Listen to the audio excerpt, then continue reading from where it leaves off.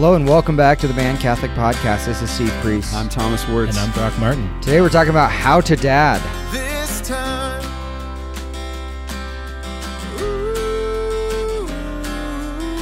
We're excited to have a special guest with us, Dominic Palucci, the area director for the South area for Focus. Thanks for joining us, Dom. Great to be with y'all.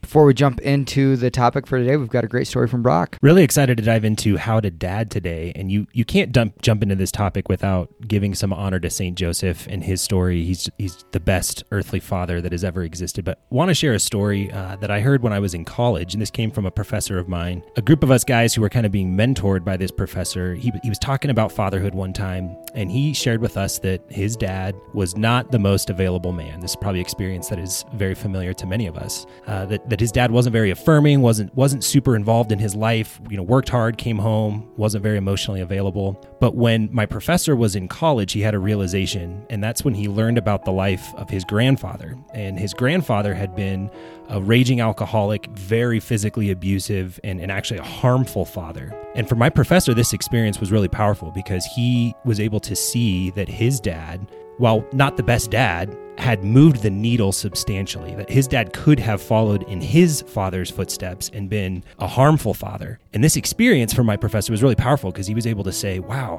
I'm able to see how my father was able to take what he inherited and make it better, even though he wasn't perfect. And that gave him a mission of, all right, well, now that I'm a dad, I want to move the needle also. I want to take the good things that I learned about being a dad from my dad and implement those and make them better. And I also want to take the things that my father didn't do super well, and I want to make those better for my kids. And I think as we dive into how to dad, we want to spend a little bit of time talking about our relationship with our fathers. But then as we get into what we're doing with our kids or our future kids or our spiritual kids, if you're called to the priesthood, we are going to fail. We are going to hurt our children. So how do we avoid those and make those better? But then when we do, how do we apologize and reconcile well? I love that, Brock, because I think we often father how we were fathered, simply. Whether we want to or not, we start, I don't know, you guys have ever seen this when you're talking to your kids, maybe yelling at your kids, like, I sound like my dad. And you're like, crap. It's because we don't want to do the negative things they did. But I love how you put in perspective with that story that it's okay to look at our dad or grandpa or whoever it was and to reflect on the experience they had, and to come with compassion. Don, we were talking about that. It's so important. It can be healing, yeah? Yeah, totally. I did a spiritual exercises retreat back in December, and I think a lot of times we've maybe heard or experienced, like, you should go back and pray through some of those wounds or those hardships in your life and bring Jesus into that and see where he was. And where the Lord took me in that reflection was back to that same type of thing with what my dad experienced as a kid, kind of like you're saying, Brock, and what even my grandfather received from my great-grandfather. And part of that just opened up a whole new world. I think one of the things, whether it was my dad or me, we never really entered in affectionately talking about what was really going on internally. My dad was great at modeling, how do you fix a car? Like, one of the greatest gifts my dad has given me is that I can go and fix just about anything. I don't have to know how to do it, but I know I can figure it out. And that's awesome. And my dad received that from his dad, but there wasn't that emotional, intimate connection necessarily. And going back into that with Jesus and just saying, like, yeah, I've seen how my dad leveled that up for my grandfather, how maybe my grandfather leveled that up for my great-grandfather. And the other piece that I've just been blessed by is I've seen them continue to grow. I think I've received more intimacy, in a way, might be the right word, from my grandfather than maybe my dad even did. And to see the way that my grandfather's grown, and my dad's a better dad today than he was when I was a kid. And if I can take that and level it up, like you're saying, Brock, kind of move the needle, I think it's incredible. It's super interesting. My dad lost his biological father just after World War II. He was a fighter pilot in the military. They were stationed over in Germany. His plane went down. In a training exercise, my dad was 1.5, so he never grew up knowing his biological father at all. His mom remarried, and that gentleman was not as gentlemanly as he could have been in life, and certainly wasn't a good dad, wasn't really present. And so, Dominic, hearing your story and your relationship with your dad, mine is very similar, yet they have very different experiences with dads. And so it's interesting to see how it can absolutely be passed down, but it can also be learned behavior, where my dad taught me how to fix just about anything as well. And that was a lot of our relationship, was doing things. And and we didn't ever really sit down and ask each other the question, hey, how are you? It was just, hey, what do you want to fix today? Which is awesome time, and it's great, and a lot of dads need to do more of that. But there's this element, which I think you bring up, which I think is critical, and I hope we're going to get into it today, is that relational aspect with our fathers, that they desire to know who we are, or they should, and we as dads should look to our children and actually desire to know who they are. I mean, the point is so spectacular, the moving the needle, leveling it up, this idea that our dads had a different experience. Again, I'm repeating kind of what some of you guys have talked about. Can we learn from that and actually improve upon that and recognize that all of us are going to be imperfect as a father? Our dads had imperfections, their dad had imperfections, so on and so on. Can we do our best to lessen, lower, decrease the imperfections, this idea of level it up? Just try to be a better dad than our dad was. And that's not to knock our dads. That's not to ridicule them and criticize them. Maybe some of them need some criticism, but it's to look with compassion on their experience and to be grateful that we can reflect, we have enough virtue and character to actually be able to stop, and grace in our life to stop and reflect on something like that, and to look with mercy on our father and his experience and say, I'm going to try to be that much better. Yeah, I'm super passionate about this topic, Thomas, because I believe that so many issues that we're facing in the world today are because of a lack of dads. Amen. Not because they don't exist, but because they're not fulfilling the role that they've walked into. And I think even the world around us is recognizing the need for dads, but no one really knows how to approach this. And the culture is certainly not taking a spiritual perspective to it. They're taking a practical one, which is still good, but I think we have so much more to offer in the Catholic faith. So let me read off some stats and this is from a government website, that they have recognized the reality of a lack of fathers, lack of dads. So children who grow up without dads are more likely to go to prison, are 2 times more likely to drop out of high school, are more likely to have behavioral problems, 4 times greater risk of poverty, 7 times more likely to become pregnant as a teenager, 2 times greater risk of infant mortality, more likely to abuse drugs and alcohol, 2 times more likely to suffer obesity, more likely to face abuse and neglect, and more likely to commit crime. And this is daughters and sons, right? This is children in general. Yeah, so this is the lack of dads has that impact. Now, from a spiritual sense, so these are some interesting stats, and I'll try to go slowly because they're a little confusing at first. So what I'm going to do is I'm going to share the situation of the mom going to church and the situation of the dad, whether that's regular or irregular, and then the impact that it has on the kids, okay? So if the mom lives her faith regularly and the dad lives faith regularly, there is a 33% chance that the kids will also grow up with a faith. 41% chance that they'll be irregular, 25% chance not at all. If the mom is regularly and the dad attends irregularly, there's a 3% chance. So do you see that drop by 30% just if the dad goes from being a regular mass goer to irregular? 30% drop on the dad's activity alone.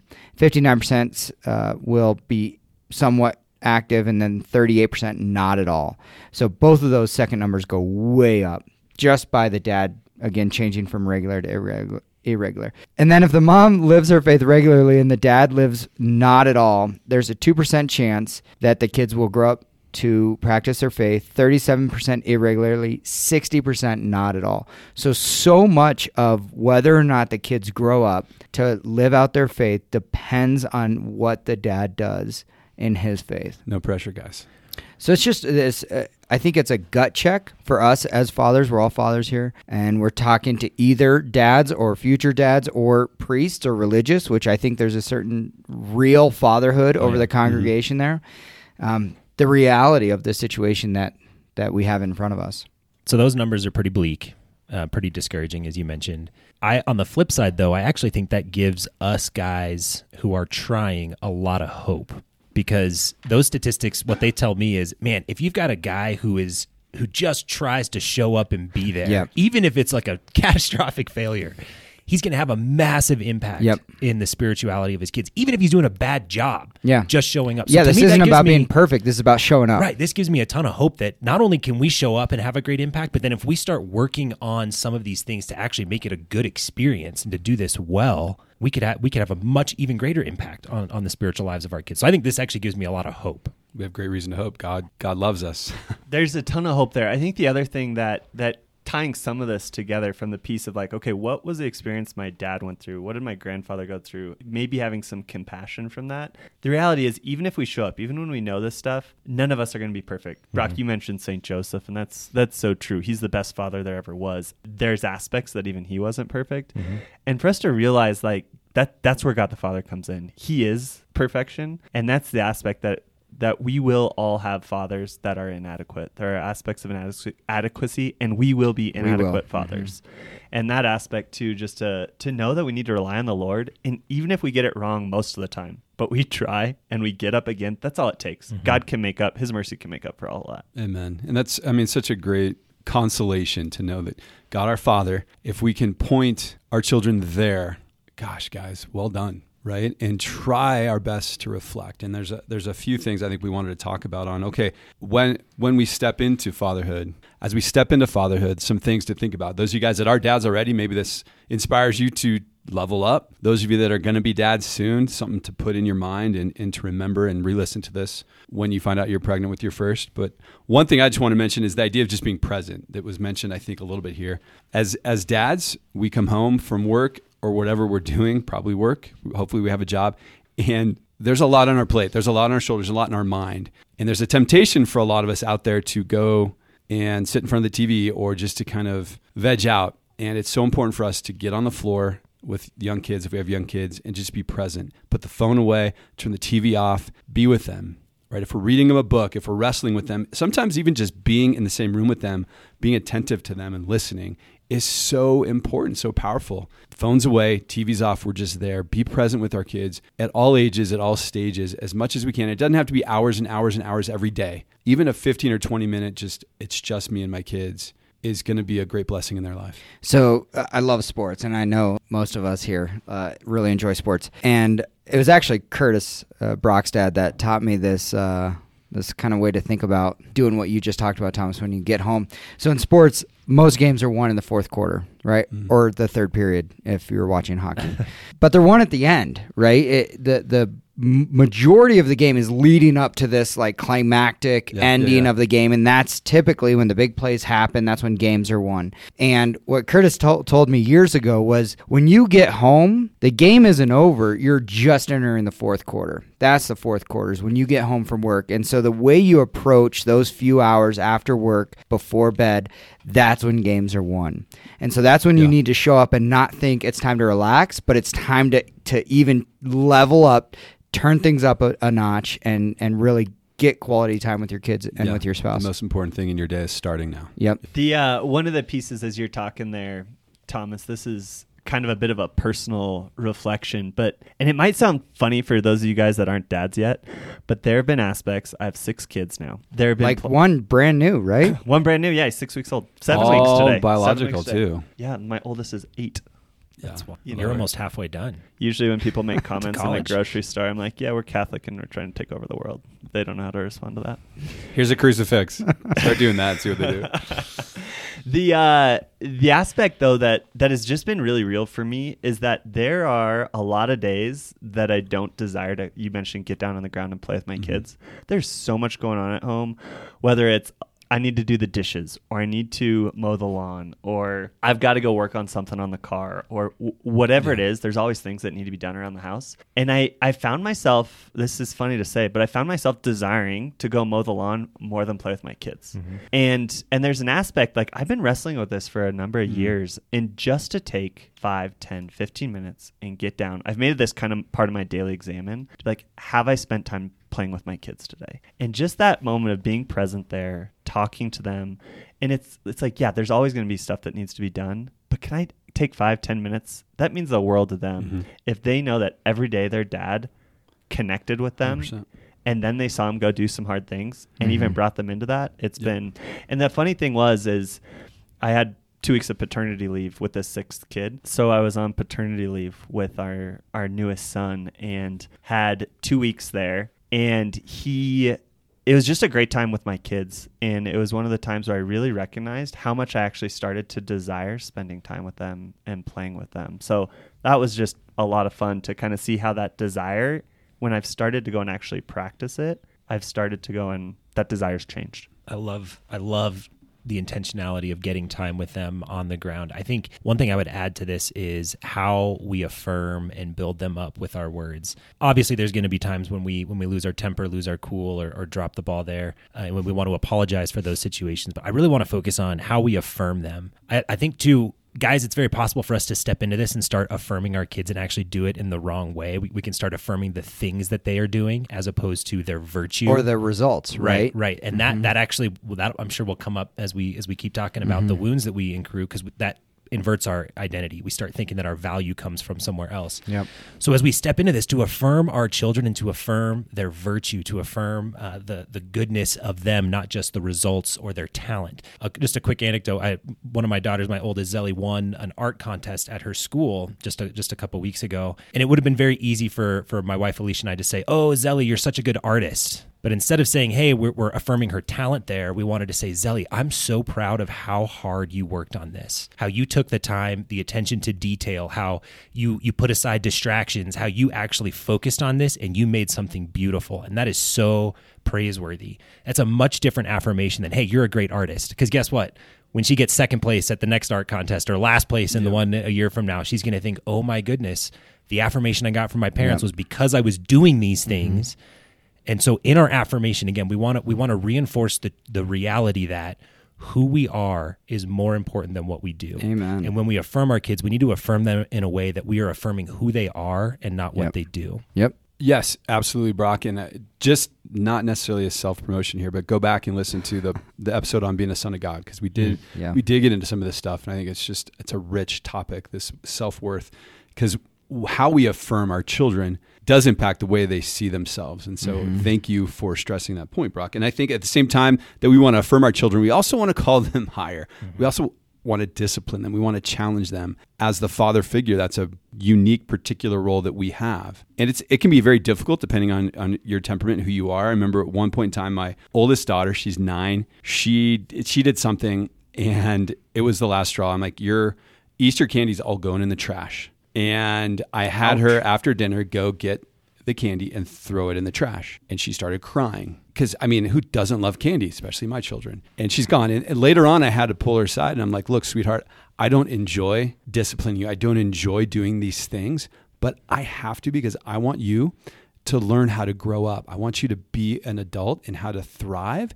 And if you don't learn that now, then losing candy is going to be nothing when you're an adult and you have a consequence that's prison, that's a loss of job. You know, obviously they're not always that extreme, but you guys get the point, right? And so having to help her and challenge her and call her higher. And that's something that we have to do as fathers, as we affirm, but also at the same time, call them higher, challenge them, and teach them how to be an adult. Yep. When we're talking about affirming our kids, one of the things I've really, over the years, tried to do with my son is freeze time, look him in the eyes, either hold his head or hold his shoulders and say, Colby, I love you, and I am proud of who you are. Just randomly. Sure. Yeah. Just or randomly or in the times when he's down or in the times when he's up. I love it. Even when he succeeds, I will say, Brock, as you were saying, it is not because you won this game that I love you and that I'm proud of you. I'm proud of your virtue. I'm proud of your character. I'm proud of your pursuit to know Jesus. Really affirming the things that are actually important. Who he is, who God has created him to be.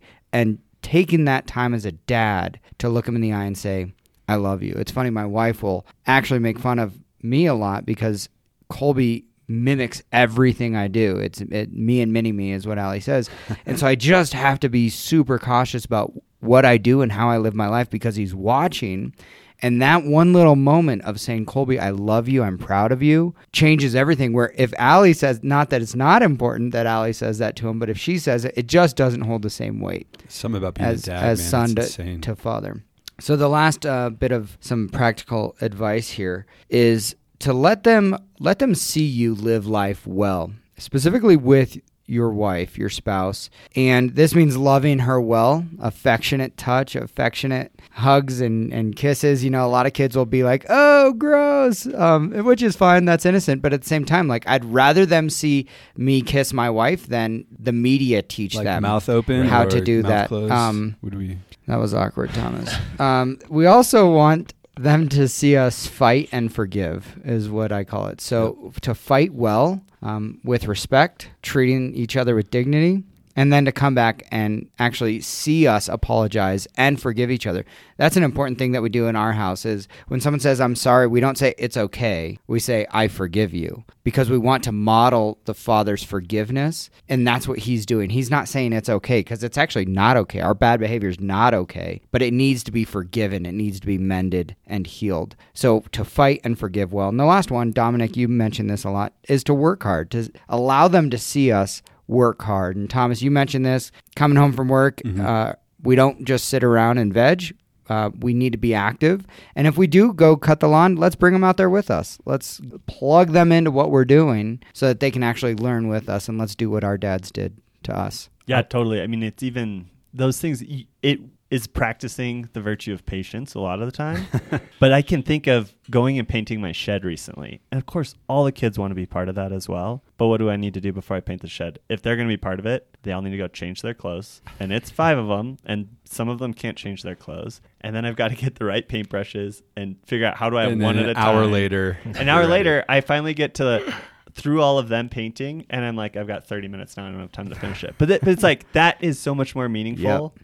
Than being like, no, kids, get out of here. I don't have the time. I need to be productive. To do this. Yeah. Can I share a story on that too? And I was ripping out a vanity in our downstairs bathroom a couple nights ago, and my 4-year-old is still up because he naps, so he's awake still, and he's down there with a little hammer, just like right next to me in my pants, basically the whole time, having the time of his life. And I'm trying, like, it was a moment of grace where I was just so excited. He was like, yeah, baby, every time he moved a little piece of wood or something. But he's in the way, really, practically speaking. He slowed it down, but priceless. That was just an amazing experience. Yeah, and sometimes thank you, the patience, Dom. It's spectacular. I mean, it's funny because yesterday I was moving a bunch of manure from my truck into the garden, and the 3 kids, Minnie, Giorgio, and Jack, were there in the truck on the mountain covered in manure, and they all want to help. And they're digging the manure. They're kind of fighting with the shovels.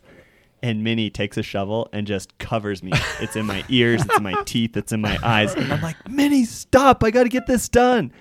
And she's like scared. And Kelly comes, my wife, and takes the kids away. And that night, Kelly and I, at the end of every night, we talk about what were our highs from the day. And I was reflecting on that. I'm like, even though I didn't respond well, the fact that Minnie was right there with me, that was actually my high. I'm kind of sad that I didn't respond well and I wasn't patient in that moment. But there's still an aspect of like, I love that she was right there with me. But that gives us that chance to go back and apologize. And I think like those lessons, you had mentioned this to apologizing to your wife, but when I've had to go back to my child and say, I'm sorry that I did that. Do you forgive me? Yeah. Like, talk about leveling it up. Like, that's super powerful. Yeah, I'll try to do that. Maybe tonight. you should do that, Dom. That's what I meant to say. What I love about these stories is it just shows our imperfections, the 4 of us here today, and there is no expectation that anyone listening is or will be perfect.